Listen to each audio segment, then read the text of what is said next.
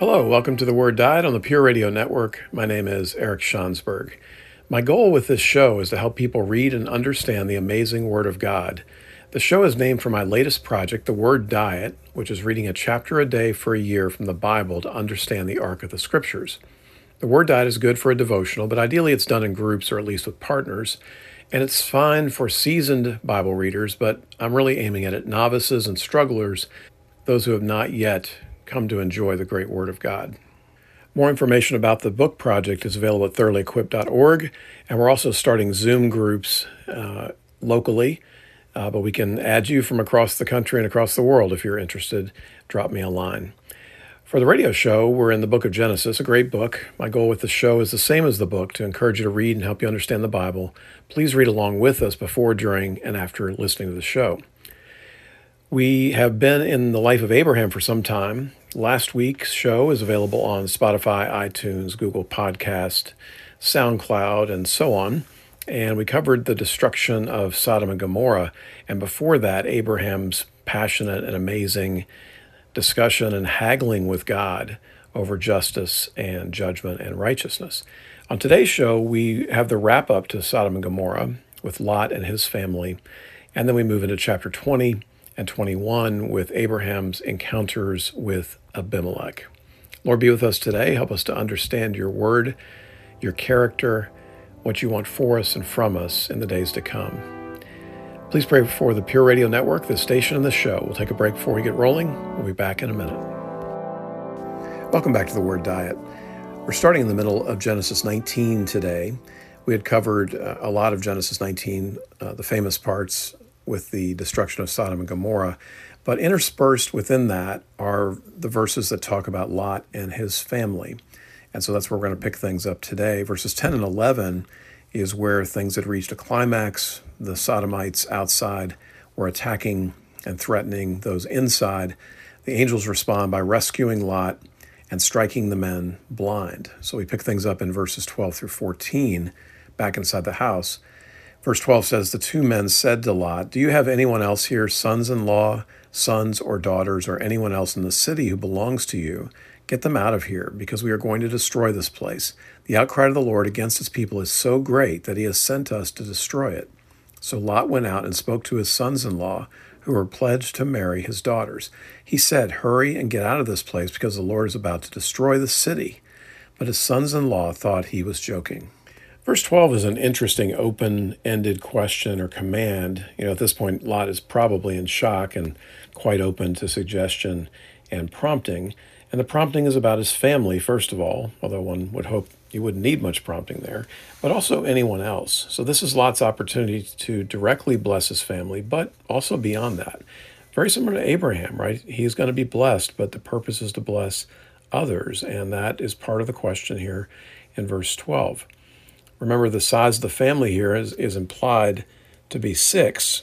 And in chapter 18, verse 32, when Abraham was haggling with God, the number that they came up with at the end was 10.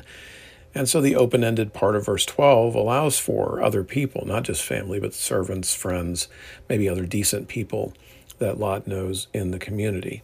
Verse 13, the word outcry, we saw this a couple of times last week and talked about the sorts of sins that implies and does not imply, but something with violence, threats, injustice would be at the top of the list. And we talked at great length in last week's show about the sin of Sodom, which is defined precisely in Ezekiel 16, verses 49 and 50. Verse 14 is the invitation from Lot to the sons-in-law. And it indicates his modest faith. I mean, he's willing to do something. But what always amazes me about this passage is they not only won't listen and go along, but they think he's joking.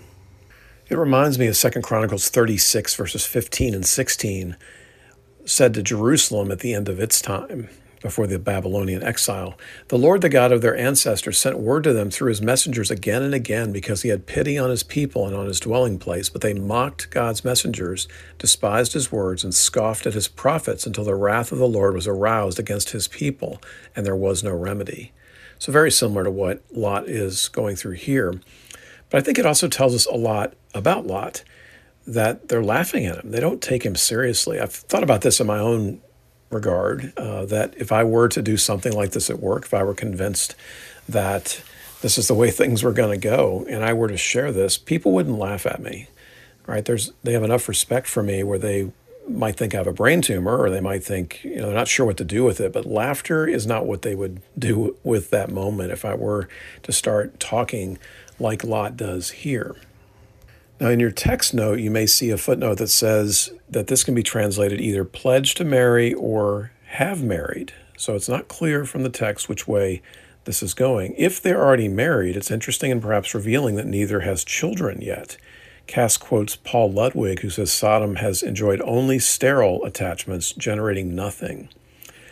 And maybe they're just engaged to be married, but either way, they're not that attached to them, right? They're not going to go along with the daughters. Maybe they think it's a short-run trip and they'll be back. I don't know, but it's just interesting to think of engaged or married men not going with their wives in this moment. All of this, of course, points to their hardened hearts and their spiritual blindness.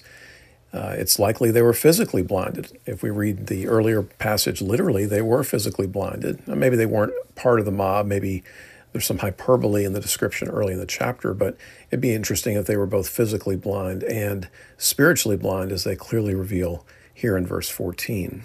Certainly parallels what Christ saw during his ministry, particularly the rich young ruler's unwillingness to follow. And then broadly, it also speaks to Lot's choices to marry his daughters, but maybe there weren't good choices in Sodom. It certainly doesn't look like a great place for believers in God to find an appropriate spouse. So Lot here is not known, not seen as a credible witness to or for God. Now, why is this? Had he been a hypocrite?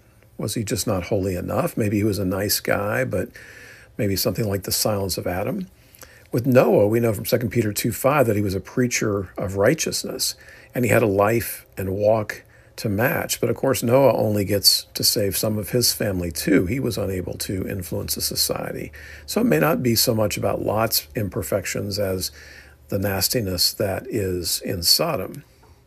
Of course, we also know that Lot started off near Sodom when he first settled away from Abraham, chapter 13, verse 12, but eventually he is in Sodom, and that's what we find here. After this encounter in verse 14, Lot's not going to try to get anyone else, no servants, no neighbors, colleagues, whatever. Is it that he doesn't care enough or have the courage? Maybe there's just no possibilities practically. Again, he's in contrast to Abraham, who seems to work much harder and be much more effective in the world. I think we can also apply this to how leery we are of sharing the gospel or other advice when we've been burned in dealing with other people, right? Lot's just had this very embarrassing, tough moment with his sons-in-law, and he probably is not quite in the mood to try that again. When we've been rejected or have had difficulty, we still need to find the courage to do the right thing. All right, verses 15 through 17. With the coming of dawn, the angels urged Lot, saying, "Hurry, take your wife and your 2 daughters who are here, or you will be swept away when the city is punished." When he hesitated, the men grasped his hand and the hands of his wife and of his 2 daughters and led them safely out of the city, for the Lord was merciful to them. As soon as they had brought them out, one of them said, "Flee for your lives, don't look back, and don't stop anywhere in the plain. Flee to the mountains, or you will be swept away." The first thing to note here is the timing. There's nothing given for the destruction in verse 14, and we read in verse 15 that it's early the next morning. So it's probably a long, anxious night. Now, why is it early the next day? Well, this is before strangers would come in the city and before workers would head out to the fields. So you're just getting the people who live in Sodom with the judgment. So here we see evidence of the discriminate justice and judgment of God. This would also allow the judgment to be more visible, and figuratively, it's the dawning of a new day.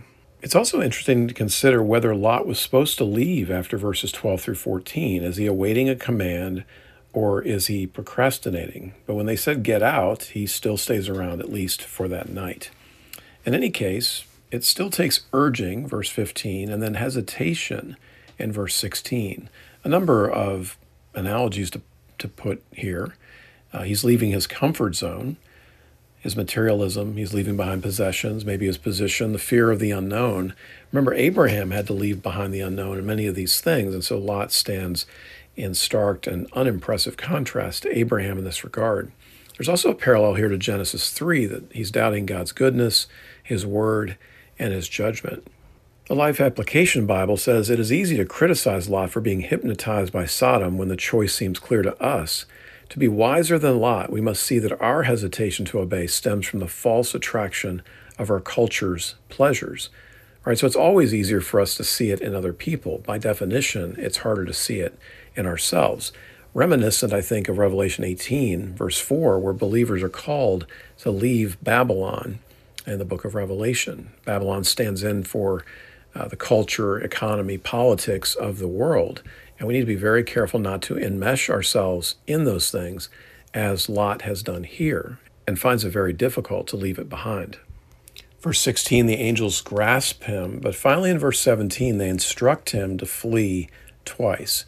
So Lot and company were not entirely whisked away, although it's taking a lot of effort on the part of the angels. They had to participate, exhibiting a weak faith, but a faith nonetheless. Much like justification, right? Or even aspects of our sanctification, it's all by God's provision, but often God requires some participation on our part. We have to accept the gift of justification. It's not merely offering it that's sufficient. It has to be accepted on faith.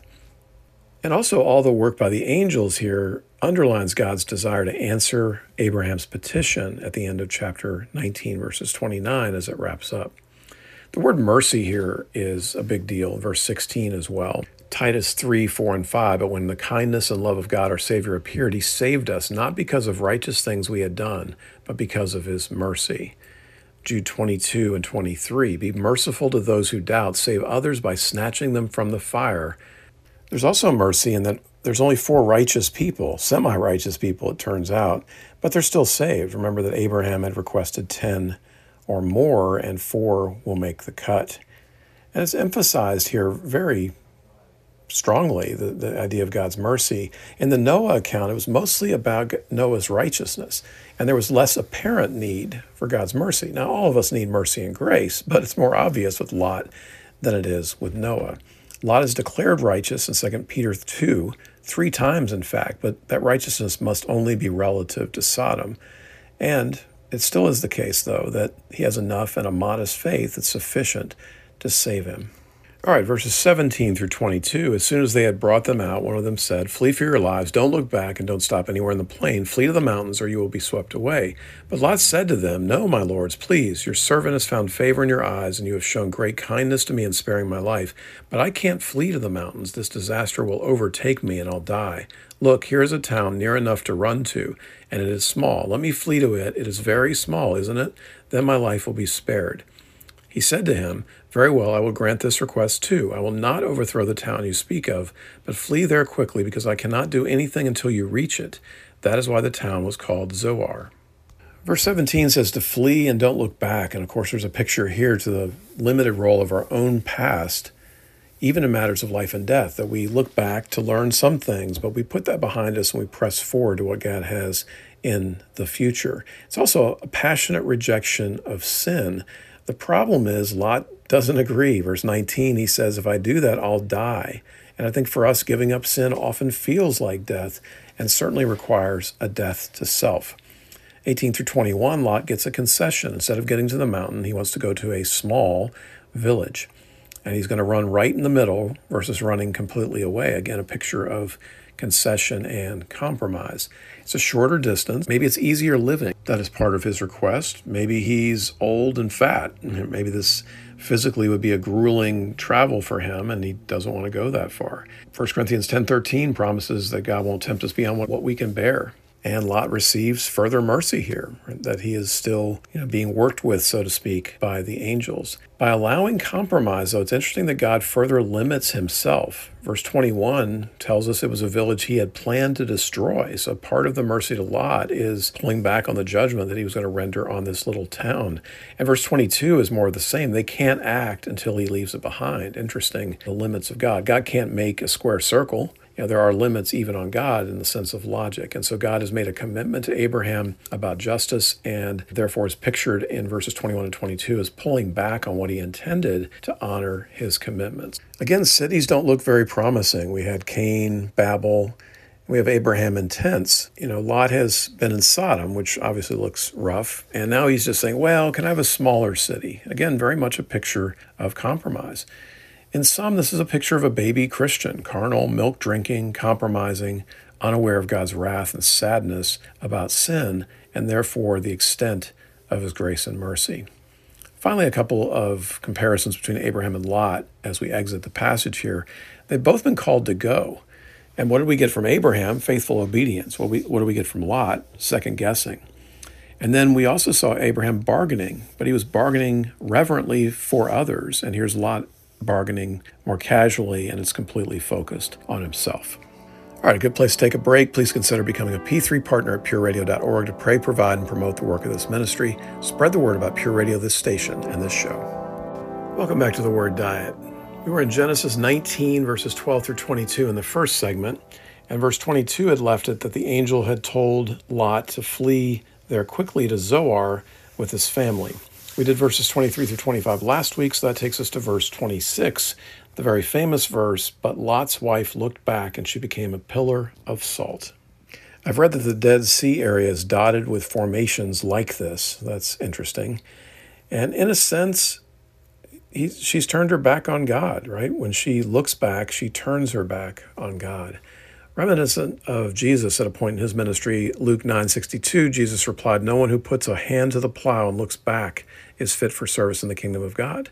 And so looking back means looking away from God, and that's not tolerated here. Now, we've talked a lot about God's mercy in this first part of today's show, but there's no mercy here. There's a limit to God's patience. Why? Matthew Henry says it seemed like a small thing, but we are sure by the punishment of it that it was a great sin. So now we're busy trying to infer what was the great sin. Well, she disobeyed God's direct command, for one thing, back in chapter 19, verse 17. And it's similar maybe to seeing the face of God when we see the unadulterated wrath of God, and it's that fierce that we cannot look upon it without suffering for that. It's probably curiosity on her part, and in this sense, she would be trivializing God's judgment into a spectator sport. This isn't, watching NASCAR waiting for a crash. This is serious business, right? The judgment of other people, and we don't look upon that lightly or trivially.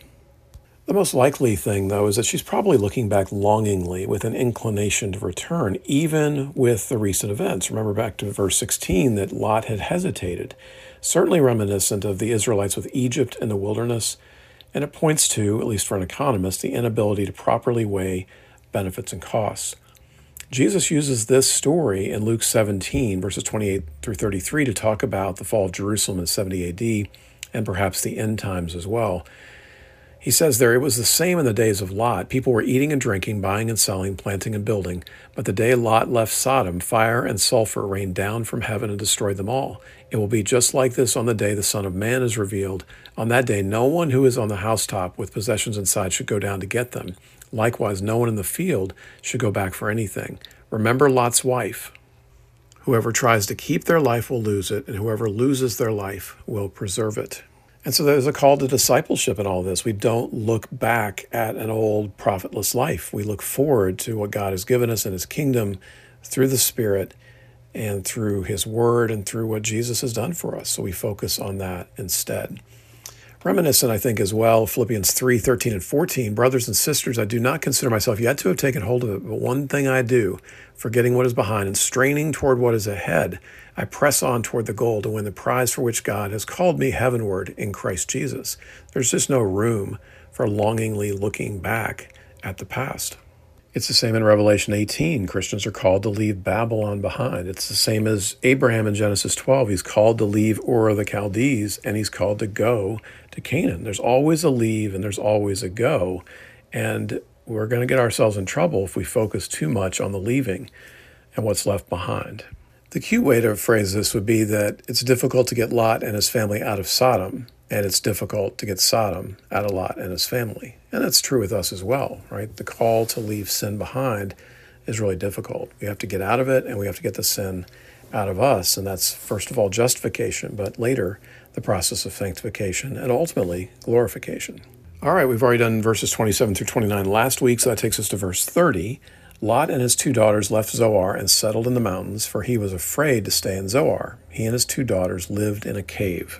First of all, the word settled is troubling. unsettling, if you will. Again, Abraham's a nomad, and that's the lifestyle of the pilgrim. The follower of God is a nomad, a pilgrim, a sojourner.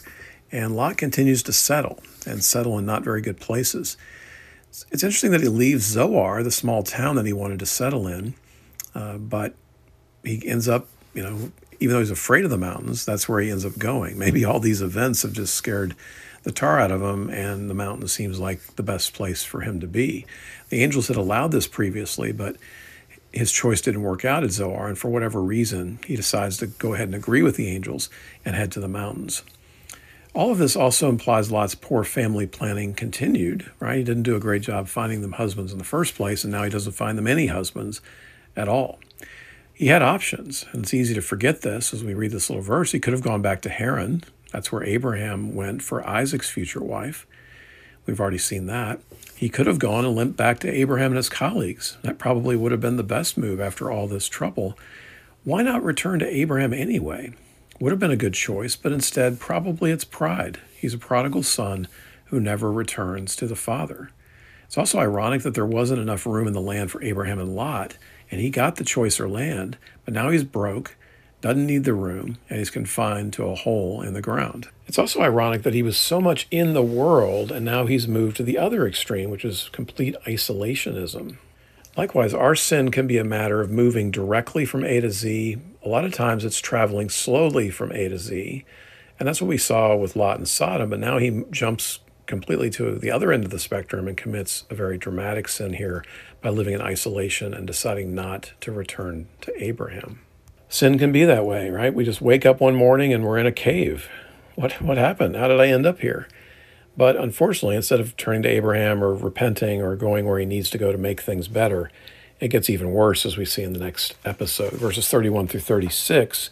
One day the older daughter said to the younger, "Our father is old, and there is no man around here to lie with us, as is the custom all over the earth. Let's get our father to drink wine and then lie with him and preserve our family line through our father." That night they got their father to drink wine, and the older daughter went in and lay with him. He was not aware of it when she lay down or when she got up. The next day, the older daughter said to the younger, "Last night I lay with my father. Let's get him to drink wine again tonight, and you can go in and lie with him so we can preserve our family line through our father." So they got their father to drink wine that night also, and the younger daughter went and lay with him. Again, he was not aware of it when she lay down or when she got up. So both of Lot's daughters became pregnant by their father. Okay, wow. Well, this is not Sunday school material right here, going R-rated dramatically with this passage. They get him drunk, and then he gets them pregnant. On drunkenness and sex, similar to Noah's post-flood destruction narrative, at that point it was only drunkenness, nakedness, and personal disgrace. But of course, things are much worse here. On the drunkenness, I like what Matthew Henry says here. We never read any more of Lot. From the silence of Scripture, we may learn that drunkenness, as it makes men forgetful, so it makes them forgotten. And many a name, which otherwise might have been remembered with respect, is buried by its contempt and oblivion. And that certainly happens for Lot. A lot of things to say about the pregnancies here to preserve the family line. First of all, we're looking at incest, so that's remarkably troubling. He's so out of it that this happens twice. I mean, once would be bad enough, but it's back to back. Lot is a compromiser with some righteousness and good influences in his background. His wife and daughters are natives of Sodom. I mean, they live that way. I think it also tells us that the temptations often come from those to whom we are closest. But Lot is tempting them by putting them in a very difficult position. We'll see a very similar story to this in Genesis 38 with Judah, who's in the lineage of David and Jesus, by the way. But we'll cover that a different day. And there's sort of some justice here as well, right? Remember that Lot had offered them up to the men of Sodom in chapter 19, verses 6 and 7, and so they turn the tables in a way here. Given Lot's life of compromise and no trust in God, this is not a surprising outcome. It's shocking, I suppose, but not particularly surprising. And there's no recorded response from Lot here. What could he say? Verses 37 and 38, the older daughter had a son, and she named him Moab. He is the father of the Moabites of today. The younger daughter also had a son, and she named him Ben-Ami. He is the father of the Ammonites of today. Now, neither the text nor God show up to directly condemn this, but the results speak for themselves. In terms of people groups, we end up with the Moabites and the Ammonites. Both of these would be bitter enemies of Israel in the future, and so this points to the long-run consequences of sin. But here's the kicker. If you look at the genealogy of Jesus in Matthew 1, and maybe you've heard this before, there's 4 women mentioned there. You've got Ruth, Tamar, Rahab, and Bathsheba. And all 4 of those stories are very messy, and all 4 of them involve sex and sexual immorality. But God can redeem. That all 4 of those women are in the ancestry of David and then Jesus is awesome. Now, the story of Ruth does not involve any sexual immorality, but Ruth is descended from Moab. And so Moab is in the line of Jesus. And so it's amazing, again, that this story, along with the other 3 crazy stories, are all in the lineage of Jesus from Matthew 1. Do you need one more story that God can redeem? Here it is. God can redeem the worst stories in our lives and turn them into great things. If you're on Facebook, like Pure Radio and friend me there. Podcasts are available of previous episodes on Spotify, Facebook, SoundCloud, iTunes, Google Podcasts. Welcome back to The Word Diet. We move on to Genesis 20 now after finishing up Genesis 19 in the first 2 segments. We'll start with verses 1 and 2. Now Abraham moved on from there into the region of the Negev and lived between Kadesh and Shur. For a while he stayed in Gerar, and there Abraham said of his wife Sarah, "She is my sister." Then Abimelech, king of Gerar, sent for Sarah and took her. A small thing in verse 1 that's worth noting, it says Abram moved on. Why? Well, he was always a nomad, but no reason is given here. I think from the text perspective, it could perhaps be to draw the comparison to Lot, who continues to settle even after Sodom, in chapter 19, verse 30. Now, why did Abimelech take her or want her? Patrick Henry Reardon says it says a great deal of Sarah's beauty or of Abimelech's preferences in women. Maybe she'd be a good grandma. Maybe she was a classy lady. Maybe he's pursuing an exotic multicultural addition to his harem.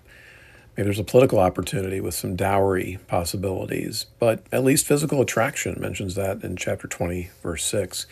Of course, the more important thing is back to Abraham, that he and Sarah, but Abraham in particular, is making the same mistake again and had already been rebuked once for it back in chapter 12, verses 11 through 13 with Pharaoh. Now, key details that the rebuke was from Pharaoh was not from God, so we'll come back to that later. But they have this sister act, so to speak, chapter 20, verse 5, and it's only revealed as part of the truth, chapter 20, verses 12 in particular. And so, we're wondering what's going on here. Should Sarah confront him when Abram leads against God's will? But there's no voice from Sarah here. Again, Abram is failing to honor the marriage bond. He's abandoning his wife to a king's harem. He's trying to save his own life by risking his wife's chastity and failing to trust God. And he sacrifices his wife as Lot had offered to do with his daughter. So this is not that impressive, certainly. He continues to be driven by fear to some extent. Chapter 20, verse 13, he mentions that, or at least that's his excuse, despite God's promises and faithfulness. Maybe he's interested in profit, as he had in Egypt, and maybe it's just a habit. I think we would see this as worse than chapter 12. He's got weaker motives. There was no famine.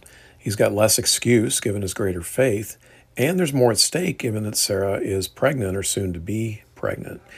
Beyond that, with a baby on the way, Cass says it's recklessness with the promise of Sarah's restored fertility. Right? It's one thing when she's not capable of having babies, apparently, to give her to Pharaoh, but now God has promised that she's going to be fertile. And so giving her to Abimelech right here, allowing this to take place, easing that is terrible. It's also, I think, remarkable after Abraham's amazing success in chapter 18, but I think we also maybe see an interesting parallel to Noah's problems after the devastation of the flood, maybe similar to what Abraham is going through after the destruction of Sodom and Gomorrah. We would also hope that Abraham would learn from his mistakes. This is 25 years, and you would think memories fade, but not this one. I'm pretty sure they remember this one in the old scrapbook. And it is often easier to sin the second time. I think this points to us that we should avoid it the first time and risk getting ourselves into a pattern. The strength of besetting sins can be legendary, and so we're best off by not even indulging those to begin with. And this time they're in the Promised Land. The last time was in Egypt. And so I think it's interesting that sin can follow us into our Promised Land as well. It doesn't follow us into heaven, but it can cause us trouble within our sanctification. think the other possibility here is that Abraham just doesn't see this as a mistake, at least unless one gets caught. Remember that God had not told him this was wrong in chapter 12, and really things had turned out pretty well. Same thing with Ishmael and Hagar back in chapter 16, right? We criticized that, but everything seemed to turn out pretty well there. And remember that they're wanderers, so this may have been more than just these two occasions. It may have been something he did quite often. We're only told about 2 times in Genesis, but that doesn't mean it only occurred 2 times in Abraham's life. Big picture is that God is in the midst of fixing his ideas of children within marriage. We saw that with Isaac and Ishmael in chapter 18. We'll see it again in chapter 22. And now marriage directly, how he treats his wife. Verses 3 through 7, but God came to Abimelech in a dream one night and said to him, "You're as good as dead because of the woman you have taken. She's a married woman." Now Abimelech had not gone near her, so he said, "Lord, will you destroy an innocent nation? Did he not say to me, 'She is my sister,' and didn't she also say, 'He is my brother'? I've done this with a clear conscience and clean hands." Then God said to him in the dream, "Yes, I know you did this with a clear conscience, and so I've kept you from sinning against me. That is why I did not let you touch her. Now return the man's wife, for he is a prophet, and he will pray for you, and you will live. But if you do not return her, you may be sure that you and all yours will die." So verse 3, Abimelech is visited by God in a vision, and you're as good as dead. Whoa, that would be terrible to hear. And so there's punishment for him despite his quote-unquote innocence. We're not really sure how innocent Abimelech is in this. Verse 2 says he took her. So there's probably some covetousness, the additional polygamy, greed, etc. And in any case, Abimelech's relatively good intentions are not enough to save the day here. I think even so, we've got the clear conscience of verses 4 and 5. The King James renders this the integrity of the heart, so that's a cool phrase here. And God agrees with him in verse 6. He asserts it, and then God ratifies his claim about that. And this does allow for Abimelech to have strong, bold responses to God in the midst of this. And all of this will turn out fine, at least with his repentance and his obedience. He also calls God Lord, which implies some knowledge of God, either directly or through Abraham, either now or previously. But none of this is sufficient to hit the mark and avoid sin.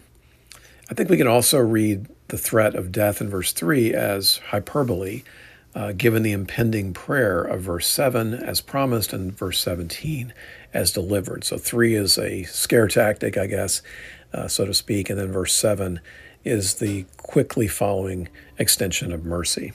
So in verse 3, God doesn't allow Abimelech to sin unknowingly, and then verse 6 strongly encourages him not to sin knowingly. Abraham's sin had opened the door for Abimelech's greater sin, and God is intervening to try to stop that. This has application to God holding us back from sins we don't even know about, right? So sins are not just the things we knowingly do. A lot of times they're things that are unknowingly done where we make mistakes.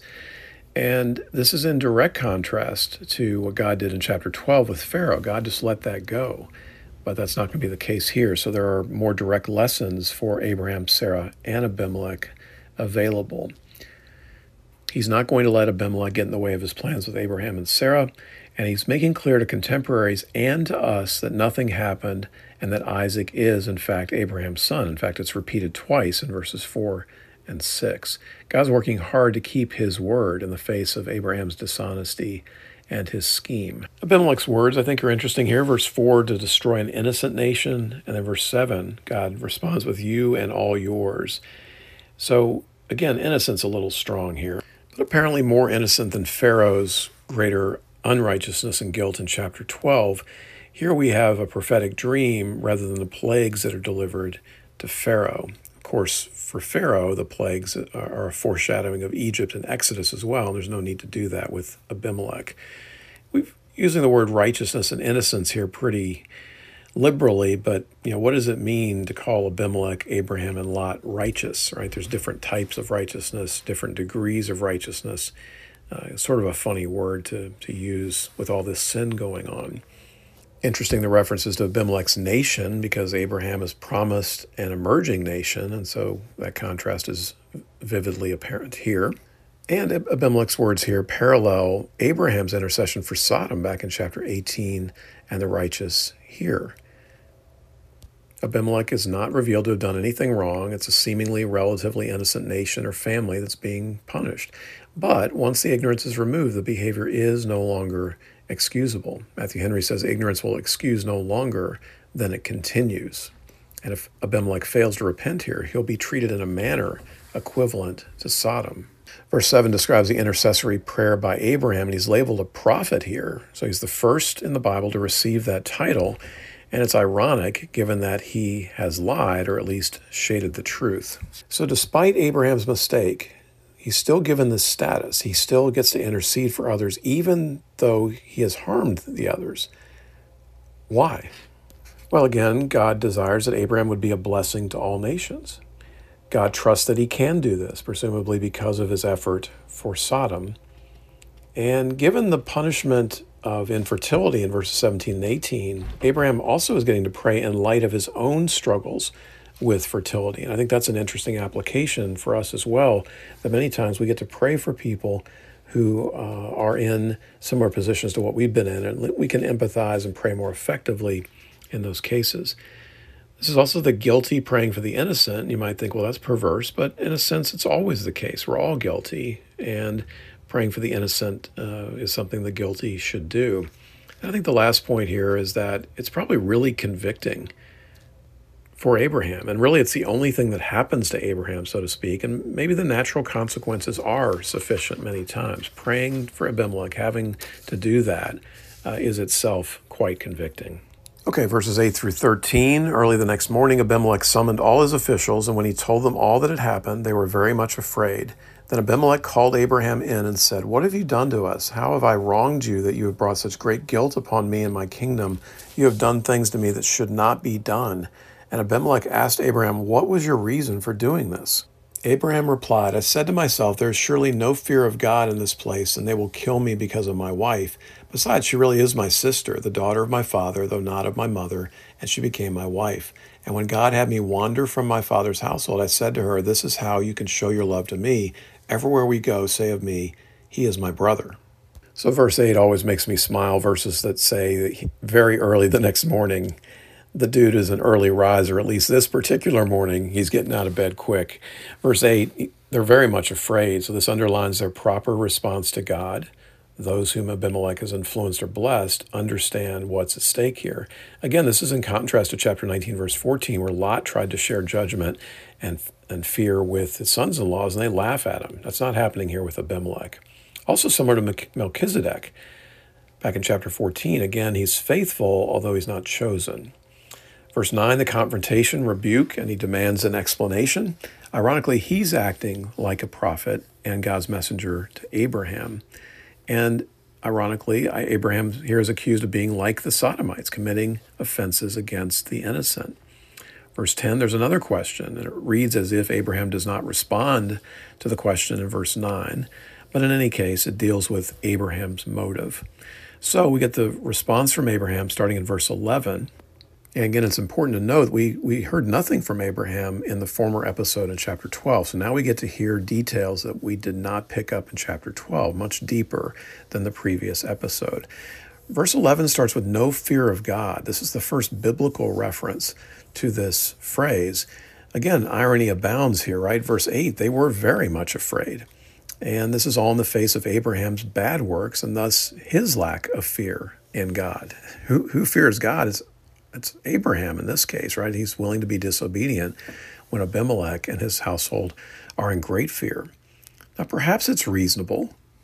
I mean, that's what Abraham has, but it'd be presumptuous to imagine that everyone else has it. But at the end of it, it turns out to be an offensive suggestion and assumption. He's assuming things about their faith. And I think for us, we have to be really careful making assumptions about others' beliefs in God. We need to have conversation about that, not make assumptions. So verse 11, he says, yes, it's my wife, but verse 12, the difference between a sister and a half-sister. This is the shading of the truth. Now, this is just now revealed to the reader. There's nothing on Sarah's lineage in chapter 11, verses 29 through 31. And then he doubles down on the half-truth. She really is my sister. Some squirrely language the rest of the way. Verse 12, she became my wife, implies it just passively happened to him. And then verse 13, God had me, which implies some blame shifting. Anyway, not Abraham's most impressive moment. Verse 13 describes it as a pattern or plan to deceive. In other words, hey, it's nothing personal. We do this all the time. And with all of their wandering, maybe this does make it a valid excuse. It does make it a harder habit to break. If they did this often, or even more than once, it does make it more understandable. Or maybe this is just a convenient excuse or lie. Abraham seems to be dancing here, especially after saying such nasty things about Abimelech's apparent faith back in verse 11. Verse 13, Abraham says to Sarah, "You can show your love for me." This is the first use of the Hebrew word hesed, which is a loyal version of love, a key word in the Old Testament. Again, I think we ask, what else would one hope from Abraham here once he's sinned and been caught? Well, it'd be repentance, taking ownership, setting the table best for avoiding sin in the future. And we're not really that impressed by what Abraham has done here. He trusted his own decision to lie over God's ability to work in Abimelech's life. Again, questions about agenda, timing, and methods, and it's premeditated here. G. Campbell Morgan says Abraham thought that among a people who lack the fear of God, he must act for himself and without God, and that's not true. Two parties are silent here, and that's worth talking about as well. Abimelech has no verbal response, at least recorded. He can't refute the charges, doesn't care to dignify the remarks, or he just graciously lets the matter go, recognizing that Abraham's multiple explanations, quote unquote, imply that no one explanation was good enough. Sometimes you just let people say their junk and let it go. The other party that's silent is God, neither approving nor condoning, but he does allow Abimelech and the circumstance to take care of things. All right, let's take our last break here. Please consider becoming a P3 partner at pureradio.org. Spread the word about Pure Radio, this station, and this show. Welcome back to the Word Diet. In the first two segments today, we finished Genesis 19 and the destruction of Sodom and Gomorrah with a particular focus on Lot and his family. In the third segment, we got into Abraham's encounter with Abimelech, and we're going to finish that today, the text in both Genesis 20 and 21. We left off with Genesis 20, verse 13, where God has intervened with Abimelech, and they've sorted all that out. And so that takes us to verses 14 through 18 as the situation resolves completely. Then Abimelech brought sheep and cattle and male and female slaves and gave them to Abraham, and he returned Sarah his wife to him. And Abimelech said, "My land is before you, live wherever you like." To Sarah he said, "I'm giving your brother 1,000 shekels of silver. This is to cover the offense against you before all who are with you. You are completely vindicated." Then Abraham prayed to God, and God healed Abimelech, his wife, and his slave girls, so they could have children again, for the Lord had closed up every womb in Abimelech's household because of Abraham's wife, Sarah. So verses 14 and 15 is an amazingly gracious response from Abimelech. He returns Sarah, gives gifts, and then the generous land offer. Despite the events, he fears and references God. Why does Abraham take it? Too impolite to refuse? In any case, it's God's amazing grace here when he should have been amazingly convicted. Sarah's also identified as his wife in verse 14, and that's a key part of this story and the end of it as God is working on Abraham as a husband. And Abimelech is also gracious with Abraham, but Cass notes his choice speech he reserves for Sarah. He treats her really well and really taking the place of Abraham. He's treating her better than Abraham has, and it's a lesson for Abraham in how better to treat his wife. Verse 16 continues the same idea. He's dealing directly with the offense done to her, silver to repay it, and to absolve her of any blame. The reference to your brother is interesting. Could be sarcasm, or could be preserving her dignity by labeling her sister rather than wife. Leon Cass pursues that angle and says Abimelech spares Sarah the shame of knowing that he knows her husband has unwifed her, and to cover the offense done to her, rather than focusing on the offense done to Abraham. He's aggressively lifting her up as her husband and her culture have not. Notice 17 and 18 again mentions Sarah by name and her position as wife. So verse 17, we get a prayer from Abraham, the only time it's recorded from Abraham that he prayed. Cass imagines that Abraham is chastened here, quote, astonished by Abimelech's delicate and noble response and by his obvious regard for Sarah as Abraham's wife. Abraham turns to prayer. And big picture in light of Genesis 12's call to be a blessing to the nations, we see that here, right? He had compassion for Lot back in chapter 13, but Lot was family. Now he's got compassion for a stranger and one that he had wronged. 17 and 18 points to God's punishment as barrenness. So apparently some time has passed here as well. Again, ironies abound. It's ironic given that Abraham was the one in the wrong. It's ironic given that this is exactly Abraham and Sarah's situation. So Abimelech's family gets the same circumstance as the condition of his new quote-unquote wife. And then he prays for them when he and Sarah were struggling with the same thing. Abimelech's talked about a nation in verse 4, but you can't have a nation if you're not having kids. And so in a way, Abraham here is directly blessing Abimelech and his ability to be a nation, back to fulfilling what God wants from him in the call in Genesis 12. The next thing we read about is Sarah's womb opening up, chapter 21, verse 2, and all this underlines God's miraculous sovereignty with Abimelech here in chapter 20 and with Sarah in chapter 21. The threatened punishment was not meant to hurt Abimelech, but to get Sarah back and to get Abimelech's attention about God. And it's also an opportunity for Abraham to redeem himself with Abimelech. Back to the bigger picture, God intervenes here to save the mother of the promised one and her purity and to speak to their marriage. Despite Abraham's repeated sin, despite the fact that his sin and their weak faith had threatened the promised blessing, especially in the face of God's promises about the child. So God is going to, take care of business even when Abraham is not. And really, something that's underneath the surface here is to uplift Abraham's view of Sarah and marriage. Until now, women and even one's wife were primarily seen as a seed bed.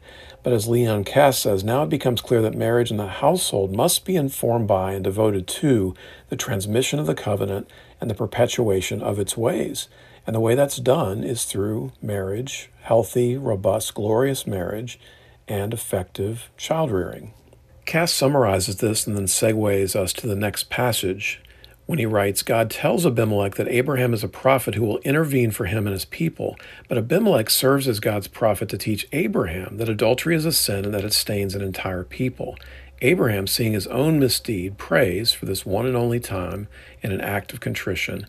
When God then heals Abimelech's people, Abimelech must conclude that Abraham is indeed a prophet and of a mighty God.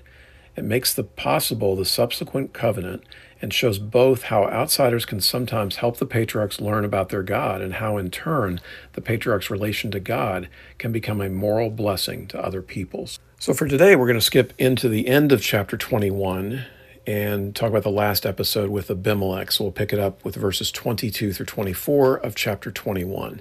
At that time, Abimelech and Phicol, the commander of his forces, said to Abraham, God is with you in everything you do. Now swear to me here before God that you will not deal falsely with me or my children or my descendants. Show to me and the country where you are living as an alien the same kindness I have shown to you.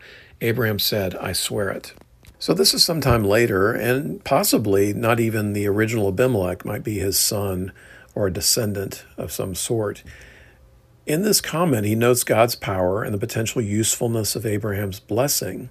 And it's, of course, sad and ironic that he needed a vow from Abraham, right, who unfortunately did not let his yes be yes and his no be no. This, of course, points to us the lasting effects of sin, especially dishonesty, in damaging our witness and God's name, as well as our credibility. Verses 25 through 34, Then Abraham complained to Abimelech about a well of water that Abimelech's servants had seized. But Abimelech said, I don't know who has done this. You did not tell me, and I heard about it only today. So Abraham brought sheep and cattle and gave them to Abimelech, and the two men made a treaty. Abraham set apart 7 ewe lambs from the flock, and Abimelech asked Abraham, What is the meaning of these 7 ewe lambs you have set apart by themselves? He replied, Accept these 7 lambs from my hand as a witness that I dug this well. So that place was called Beersheba, because the two men swore an oath there. After the treaty had been made at Beersheba, Abimelech and Phicol, the commander of his forces, returned to the land of the Philistines. Abraham planted a tamarisk tree in Beersheba, and there he called upon the name of the Lord, the eternal God. And Abraham stayed in the land of the Philistines for a long time. So verse 34 indicates that Abraham settles down at this time. And we've made a great deal of Abraham being a wanderer and a sojourner, a man of tents, but there were times that he settled down. So it's important to note he's not simply a wanderer. He does have relationships of depth and influence. He is a social and communal being as well, not just some lone ranger out there. His first land purchase won't be till chapter 23, and that's only to buy a burial plot. So he's not buying land, so he's not settling down in that sense, but he does settle in and form relationships with Abimelech and others. Back to verse 25, we've got this confrontation again over wells, really similar to Genesis 13. We saw him dealing with Lot proactively, the quibbling between the servants, and maybe it had gotten to Abraham and Lot in terms of arguing, but probably like it is here, Abraham is just preemptively dealing with the problem here with Abimelech, where in Genesis 13 it was with Lot. Matthew 18:15 says, if your brother sins against you, go and show him his fault just between the two of you. If he listens to you, you have won your brother over. And so often we're just not very good at this. We hope the problem will go away. We pray that God will take care of it. But God's answer to this is usually, go talk to him, work it out. So don't let your problems simmer. Don't forget them. Don't put them away or pretend or procrastinate. Go ahead and deal with them as Abraham does faithfully at this point. Verse 26, it might come off as defensive, I suppose, but he's just declaring his innocence again, as he did in chapter 20. And innocence is part of relationship. If you're not innocent, then how can the relationship be effective? So he declares his innocence. That's sort of interesting. Verse 27, Abraham responds with a gift and a treaty. And then verses 28 through 30, the animals and gifts then serve as a witness to what they have just completed. And then two small details that I think have quite a few applications. It's interesting at Beersheba, which, by the way, is a really important geography reference going forward. He puts in a well, and verse 33 puts in a tamarisk tree, which is a small tree or shrub. Well, for one thing, it's interesting because these are parallels to Hagar's journey, and we'll read this next week, chapter 21, verses 14 and 15. And so both of those make an appearance there. So interesting, the parallels in the two passages. And you think about water and a tree, that's different than a pile of rocks, which was a common memorial, or building an altar, for example. So trees and water are a picture of growth rather than something that's stagnant. It's a picture of something that's long-lasting, but ultimately temporal, right? Whereas rocks are more a picture of eternal. Rocks eventually fade away, but it sure takes a lot longer. So it's something shorter term that grows rather than something that is stagnant but eternal. And both of them connect back to the theme of hospitality. You've got the fruit from the tree. You've got an opportunity to preach under a tree, because trees are often religious. And then you've got the water itself, which is part of hospitality. So pretty cool combination here with teaching and hospitality combined.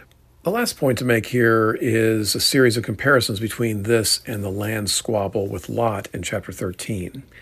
That one resolved with a gift to kin. This one resolves with a gift and treaty with a king, and the one who had Sarah on top of that. So this is a ticklish situation and a more sophisticated solution, especially in a political sense, right? Dealing with family and even friends is one thing. Dealing with outsiders and powerful people is another. Remember that Abraham is to be the founder of an emerging nation, and so there's a political angle to that. Second, the resources here are more constrained. Neither can simply walk away without tremendous sacrifice. This is not like the Lot example where each could go their own way and have whatever they wanted pretty much. The resource constraint here is much more severe. Again, Abraham takes the initiative with a covenant of peace, and Abraham here is acting like God, as one who takes initiative, who acts with grace and peace. And finally, Abraham again is a blessing to others, this time to another nation. And so Abraham will eventually be a nation. He's called to bless the nations, and he does that quite effectively here. So very cool to see the growth from chapter 13, which was amazing in its own respects. But here we've gone much more national and political with Abraham in a much more difficult situation. So the last big thing in Abraham's story we'll get to in next week's episode. We'll talk about the birth of Isaac. Hagar and Ishmael are sent away, and then we've got the binding and so-called sacrifice of Isaac that we'll get into next week's episode with chapter 22. Lord, thank you for today. Thank you for this passage. Thank you for the lessons we can learn from it, the applications in our own lives, how we handle other people. how we stumble into sin of various types, whether it's Lot's problems in chapter 19 or Abraham's in chapter 20. Help us to walk aright with you. Help us to have our faith in you. Help us to be a blessing to the individuals around us, whether it's family and friends, or ultimately the outsiders and those in the nation. We thank you for all of this in the name of Jesus. Amen. Remember that previous episodes are available on Spotify, Facebook, SoundCloud, iTunes, and Google Podcasts. We hope you'll join us next time on The Word Diet.